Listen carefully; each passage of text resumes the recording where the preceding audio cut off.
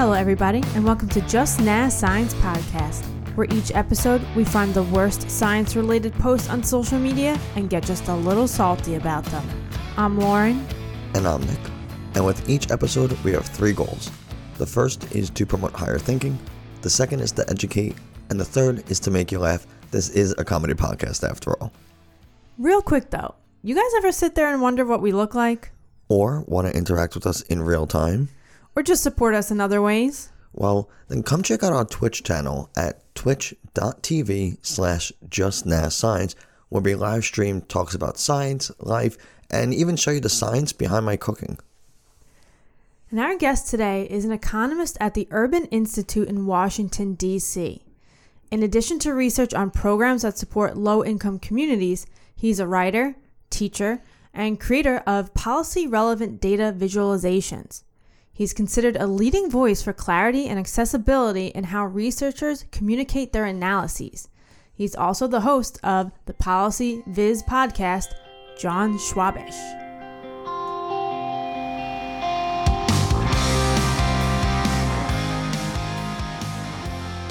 So I think the first question that I really want to ask is, how are numbers and statistics used in science and medicine? That's a big question, Nick. There's a lot of numbers used for a lot of different things. Let me talk about something that I'm working on right now in this era of the COVID pandemic with regards to kids and food. So right now, we are, two colleagues and I, are interested in better understanding how kids who live in low-income households and families, how are they going to continue getting free and reduced price meals that they're generally eligible for and receiving when they go to school. And now that schools are closed, what happens to these families? So we can look at things like number of kids who are eligible for free and reduced price meals. We can look at kids in low-income families in school districts and in zip codes and in counties. We can changes in trends over time. So those are just some of the kinds of numbers that we are interested in looking at so that we can better understand how families, how kids maintain nutrition, how they find fruits, vegetables, and healthy meals during this strange period of time where kids are no longer in school for obvious reasons. So that's just one example, and we use these numbers and statistics to understand the world around us. We use them how to understand how things change over time. We use them to understand how one group compares to another group. So we use them all the time to try to understand the world around us. And the reason why it's so important to use numbers and statistics is it enables us to have a discussion rooted in evidence and rooted in the data, as opposed to a more subjective debate about crucial public policy or social policy or scientific questions. We want to be rooted in the scientific method so that when we have discussions, we are basing those discussions in fact. Awesome. So what was your conclusion in terms of should we close schools? And if we do, where are these kids going to get these nutritional meals? Yeah, so we are actually, as of today, still working on this project, and we're trying to do it as fast as possible so we can get it out to the world next week. So what we're finding, I give you sort of the preview of what we're finding, is that lots of school districts around the United States are obviously closed. And lots of school districts are providing free and reduced price meals to their students, and some are providing them in addition to the students are providing meals to adults and other family members who may not be students in those schools. And they're doing that in a variety of different ways. So lots of school districts are using what we're calling a grab and go model, where the family might go to, say, the parking lot of a school or the parking lot of a community center, which you would not be able to do in sort of what I'll call normal times. You have to be, in normal times, you would have to be a student in the school, in the cafeteria to get the meal. But now they're having these models of grab and go. So we can look at how many kids in these school districts are driving, not the kids are driving, but the going into these parking lots and getting these meals. We're also looking at things like certain counties are using the buses, the school buses, to drive meals around, and there are certain bus stops where you can go to get these meals. There's variation in what days school districts are providing food, what times they're providing food. There's different ways that they're contacting families. So there's all sorts of different things that we are interested in better understanding. And obviously down the road, I think sort of once we're out of this pandemic era where people are, at home and distancing from one another, once we get back into when schools are open and we can start doing real surveys again, we'll be able to do some more research and to understand the nutritional impact and the health impact on kids. Were they eligible? Were they receiving these foods and these meals versus those that maybe were not eligible, or maybe didn't know about them or weren't able to go get them. So we're interested in a lot of different aspects of this, and we can sort of already see a longer term research agenda going forward. Absolutely. I know as a teacher in New York City here, I know a lot of our schools are doing the grab and go method. And right. from what they're reporting, hundreds of thousands of kids are picking up this food. So is it the best option? I don't know. Do they still take public transportation to get to the school to do it? Right. There's a lot to consider, but I think in like the SNAP decision they had to make, it was a good fallback on, I guess. No, that's exactly right. And you can't fault them for the models that districts are using. Maybe it's not the perfect model, but it's hard to say that it's not the perfect model when they had to turn this around so quickly and come up with a solution to the problem. I think the issue you raised about public transportation is really interesting. There's issues about stigma. If you're in a well-to-do suburban neighborhood, for example, and you're a kid or a family that's lower income, are you willing to drive to pick up those meals or go to that bus stop? It's hard to know, what's going to happen to these families. The interesting question that I think is essentially going to be a big unknown is what share of kids who were receiving meals when they were in school, how many of them are still receiving meals now that we have these grab and go or other programs. So that is I think a big unknown. We're certainly not going to know that in the near term. Whether we know that in the long term is a question I think to be seen and maybe possibly to answer. But ideally, what you'd like to say is in the New York City school district, for example, this number of kids would receive free reduced price meals during the school day every school year and every month. And during these 2, 3, 4 months where kids are not in school, that number wasn't X number of kids, it was Y number of kids. And why did those kids get the meals and why did some other kids not? So these are the sorts of questions that we're interested in exploring and understanding a little bit better. And it's really interesting because this topic doesn't affect just a small number of people. I mean, I was doing some research for an opinion article I was writing, and it came across that 75% of school districts report school lunch debt rather. Mm-hmm. So that's a tremendous number. I mean, 75% of all school districts across the country, that's tremendous. Yeah. It's a tremendous amount. And there's a tremendous amount of kids who are food insecure, who do not have enough food every day.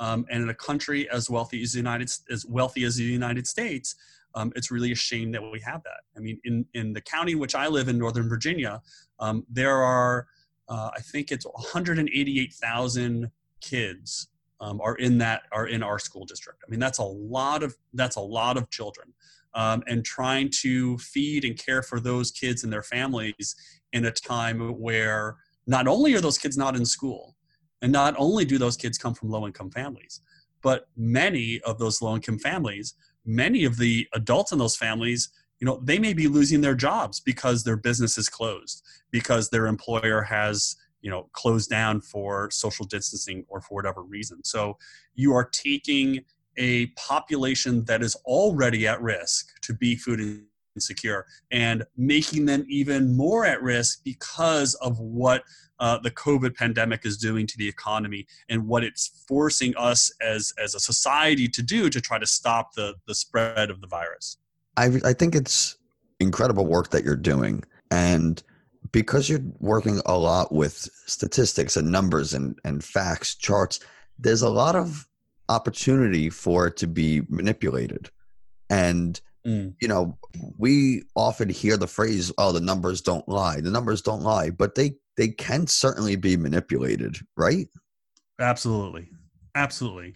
And, it's an interesting moment that we're in, not just of COVID, but sort of a broader and interesting moment when it comes to visualizing data, because we are first off, we're such a visual species to begin with, but the way society and technology has evolved over the last, let's say 10, 20 years, we are bombarded with visual information. And so data visualizations and graphs and charts have become that much more important to communicating and analyzing data.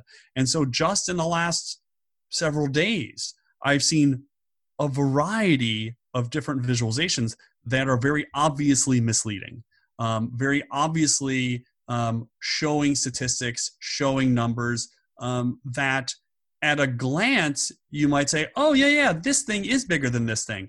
But if you are someone who is familiar with that graph or that graph type, or familiar with data or statistics, or familiar with the disease, or an epidemiologist or a health professional, might say for a second, wait, that doesn't really look right. And so one of the things that we have is you have specialists who either in the content area or in graphs sort of generally, who are able to make those, who are able to discern that and see those issues and that misrepresentation. But for most people, it's another chart that they see. And so that line is going up and this bar is bigger than this bar. So it's a real danger, especially in this particular time that we're at, because it's not just saying, oh, the unemployment rate has gone up or the unemployment rate has gone down. We're talking about data that can not just impact lives, but it can kill people, right? If you don't fully understand and see how, for example, social distancing is so important to help, as we've sort of learned this term, flatten the curve. If you don't understand that, or you don't believe in that, or the numbers that you are seeing and living your life by are not true, you may be more likely, for example, to go out and play basketball with your friends or go to a party. And that has the real possibility of killing people. So, I think many times we talk about data being misrepresented or being, massaged in a particular way, and maybe it doesn't have a huge impact. But I think we are in a moment where it is even more important that people are honest with the data and people are very careful with the data and how they present it, because it can have real impact on real people. Yeah. Thank you for saying that. I feel so relieved. I'm like, somebody else sees that too. I'm like, oh my God. So many people, it tends to be like in any topic, the people who don't understand it tend to be the loudest.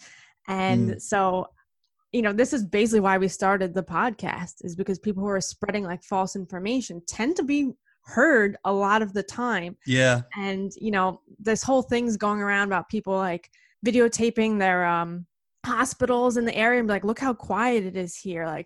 So this whole thing must be a farce. And it's like, oh my God, come on, guys. You don't want to be like New York right now. And this is what we have to do to prevent that. Come on. No, it's a very interesting time. I think one of the things that I hope will come out of this moment, this pandemic, on this topic of using data and creating graphics and visualizations, is that more people will recognize that they're not experts in everything, that we as individuals need to admit to ourselves that we're not experts in lots of different topics. And so even if, you're an expert in in data visualization, let's say you're a great web programmer, great web developer, you know everything about data visualization, but you might not be an epidemiologist. So to create a map about the spread of COVID, maybe you shouldn't be publishing that because it can be misrepresenting things.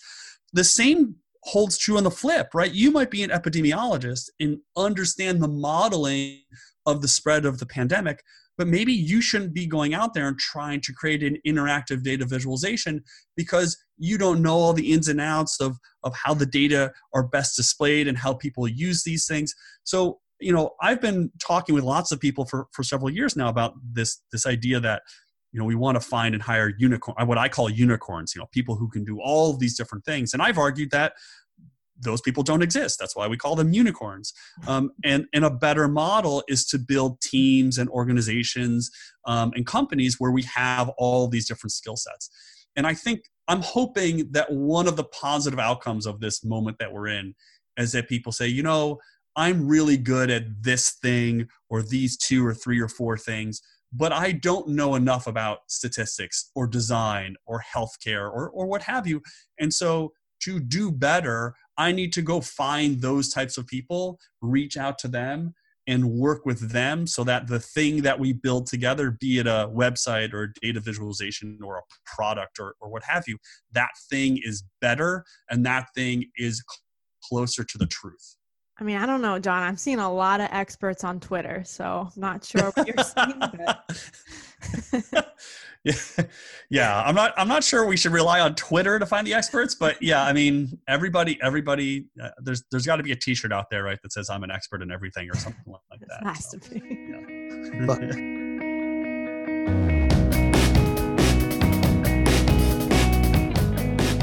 I do want to talk about an article you wrote, data visualization, and how someone could be really good at it, but not understand the healthcare or the scientific mechanisms behind it. You wrote this article about the 60,000 fallacy. Mm-hmm. Could you tell us or walk us through that? Yeah. So this is one of these, let's call it facts that people see and they take for granted because they've seen it in multiple places. And so this, you can't see because it's audio, but I'm putting quotes around this. It's this statistic, this fact, that we process visuals 60,000 times faster than text.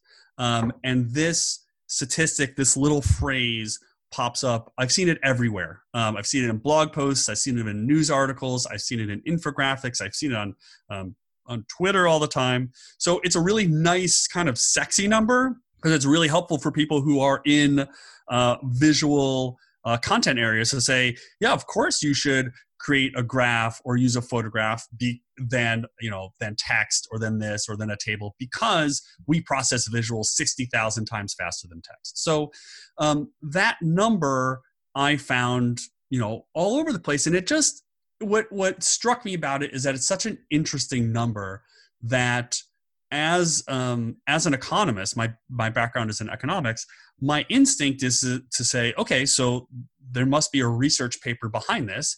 And how do they actually figure this out? On the face of it, how would you ever figure out that we can process visuals 60,000 times faster than text? If you think about how you'd actually do that, you would show someone some visual and they would have to provide you with some kind of information, and then you'd show them then the same sort of thing as text, and then you sort of compare the two. And so it's interesting sort of thought experiment. How would you do this? So what I did is I started looking through all these websites to where some of them would actually cite the research. So we go and I start digging in, and I find the original source appears to be a 2-page report that was published in 1997 from the 3M Corporation. So 3M, I think, was the inventor of Post-it notes. So as much as I love Post-it notes, I'm not sure this publication lived up to that promise. So so they have this little 2-page report that says, we process visuals 60,000 times faster than text. Okay, so if you go into that research paper, there are no references at the end of the paper, as any peer-reviewed journal article would have, of references or citation section. It's not there, but they have this little box on one page that has like these four little papers. And so I went through and found, it was not easy to do because they were not like journal articles. They were these kind of random things. One was like a magazine from, I think a magazine from like an in-flight magazine that you would get in like the pocket of your airplane thing. One was like a presentation. So like you have to like go dig these up, but none of them found this 60,000 number. None of them showed that. So, it's not true. I mean, it might be true. I don't know if it's true. But at least the trail of the research went cold. So there's actually no statistical evidence that we process visuals 60,000 times faster than text. It could be true, but it's not something that I would ever say to anybody because there is, as far as I know, no research that actually documents that. It's just something that at some point someone came up with and it sounded good. And so someone else picked it up and then someone else picked it up and it just spread. And you find it all over the place. And so, as you mentioned, Nick, I wrote this blog post just saying, look, this was my process for trying to dig all the way down, get all the way down to the roots of this particular claim and to see where it comes from. And there is no research paper that makes this actual claim. Man, it almost sounds like the people who make Post-it notes lied about this to sell their brightly colored Post-it notes. It is hard to believe because I do love my Post-it notes. I've got a lot sitting around me right now, but you'd be surprised at what certain companies have their origins are. Like if you look at the origins of Kellogg's, like it would blow your mind. Oh, right. Yeah. These origin stories are pretty interesting. And, there are all these fun ones about company names that you find. The one that I like is, I'm probably not so much anymore, but when I was in high school, I was a big Pearl Jam fan. And I only found out years later that Pearl Jam, they named the band because I think the bassist's grandmother, her name was Pearl. And that's basically like the origin and they would like hang out at his house, I guess. And so that was like the origin of the name of the band. So, that's cool. Yeah. No, the Kellogg's thing is much darker. We're gonna have to talk about this after. I've not heard of this. Very quickly, the guy who created Kellogg's, he was, I don't want to say insane. He was just extremely, extremely religious, and he created Kellogg's to help stop kids from masturbating. Yeah, I was gonna say beating it, but masturbating is the clinical way. Yeah, I did hear this. Okay. But yeesh. Speaking of companies doing nasty or misleading things, do you have any examples of how companies or other things have used misleading data to prompt individuals to buy their product? Like, for example, like weight loss companies or weight loss products do this all the time. Right. Well, I can't think of anything specific off the top of my head, but I think a lot of the scams that we receive, mostly via email, a lot of those are based on this idea that it looks like it's coming from a reputable source, and so therefore it must be true, right? I was actually going through I was trying to get into get through my account into some website today, and I was looking at my spam folder to see if the forgot your password email showed up. And I'm noticing that there's a lot from PayPal. And, I'm clicking on the email to see what it is. And it's, it's clearly not PayPal, right? But you can see how they do these phishing scams because they put PayPal in big words. It's a sort of frightening thing. Oh, your PayPal account is being suspended or it's not updated. So I think that's sort of like the modern place of how companies or organizations are using data irresponsibly and trying to not so much even get you to buy something, but they're trying to mislead you. And in these cases, they're doing it for malicious intent.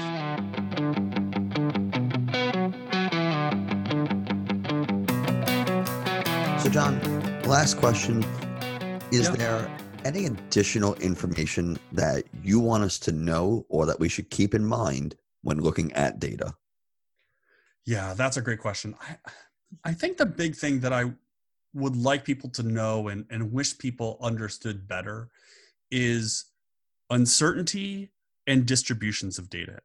But when you see a number that comes out, there is always uncertainty around that number, almost always.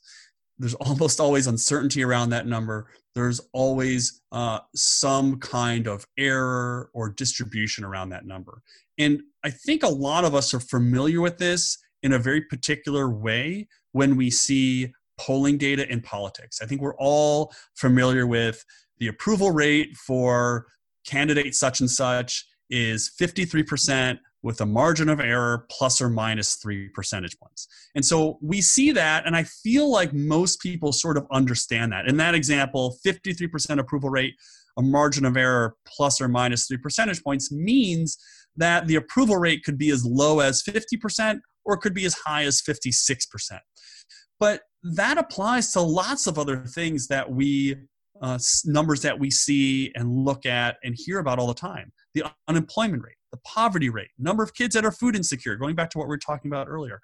There's uncertainty and distributions around all of these numbers. I think the example, Nick, that you were talking about earlier with the weight loss products, they show these 2 or 3 people who lost 80 pounds.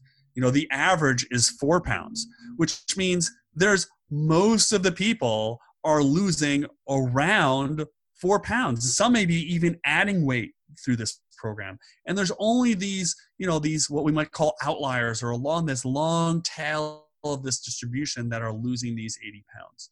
So what I would hope people would think about more is that whenever you see a number, that there's a distribution around that number. Even if they tell you that the unemployment rate, they being the federal government, even if you hear that the unemployment rate is 4.5%, there's still some squishiness or uncertainty around that number. Even though they're telling you it's 4.8%, even the survey that they're conducting, it's not free from error. It's not 100% accurate. They're not asking every person in the United States whether they're unemployed or employed or not. They're asking a sample of people in the United States. So that 4.8% is the best guess that the Bureau of Labor Statistics can give, but there's uncertainty and there's a distribution around that number. And I think if people understood the idea of distributions, better understood what a percentile is, better understood what the median is, I think we would have different types of conversations around data, because we would be much I think less confident in saying that this number is this and that's the truth. Whereas we would say this number is this and that's our best guess. And that's a very different type of conversation that we might have. I really wish that we had more time to sit here and talk about confidence intervals, power analysis, p-values and statistical significance. Yeah. Like when someone says something is significant, it means a certain thing. And I don't think most people know that, because most people don't deal with scientific journals and scientific data like that. So it gets misused all the time. Yeah. And we don't need to belabor the point, but I think it also gets misused by researchers. When researchers say something significant, significant can mean a couple of things. It could mean that it's statistically significant, which is the mathematical definition, or it could mean it's significant and that this is a meaningful finding. And so I wish even researchers were a little bit more careful with the words that they used, especially as they communicate to, people who are not experts. So I think there's a lot of ways that we can improve the way we communicate and read and understand data. I wish we did have time to talk about all this fun. I mean, for you and for us, it's fun. Maybe not for everybody else, but for us, it's fun stuff for sure. Lauren's already moved on. She's out. But thank you so much for taking the time to sit and talk with us about all this. We really do appreciate it. Yeah, absolutely. Thank you so much. My pleasure. My pleasure. Thanks for having me. That's going to do it for us today. If you enjoyed this episode, don't forget to subscribe, leave a review, and especially share it. It takes literal seconds to hit subscribe and click the 5-star review button, and it would mean a whole lot to us. Positive ratings and shares on social media is the biggest way you can help us spread this good science to even more people. You can find us on Twitter, Instagram, and Facebook at Just Now Science.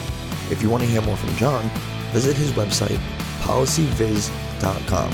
That's policyviz.com. viz.com. You can find the link to his website in the show notes and on our website, justnascience.com. While you're on our site, you can watch YouTube videos, read blog posts, or submit questions and suggest topics for future episodes. And don't forget, we put out new episodes every Tuesday. As always, thanks again for listening, guys. Later, nerds. Later, Gators.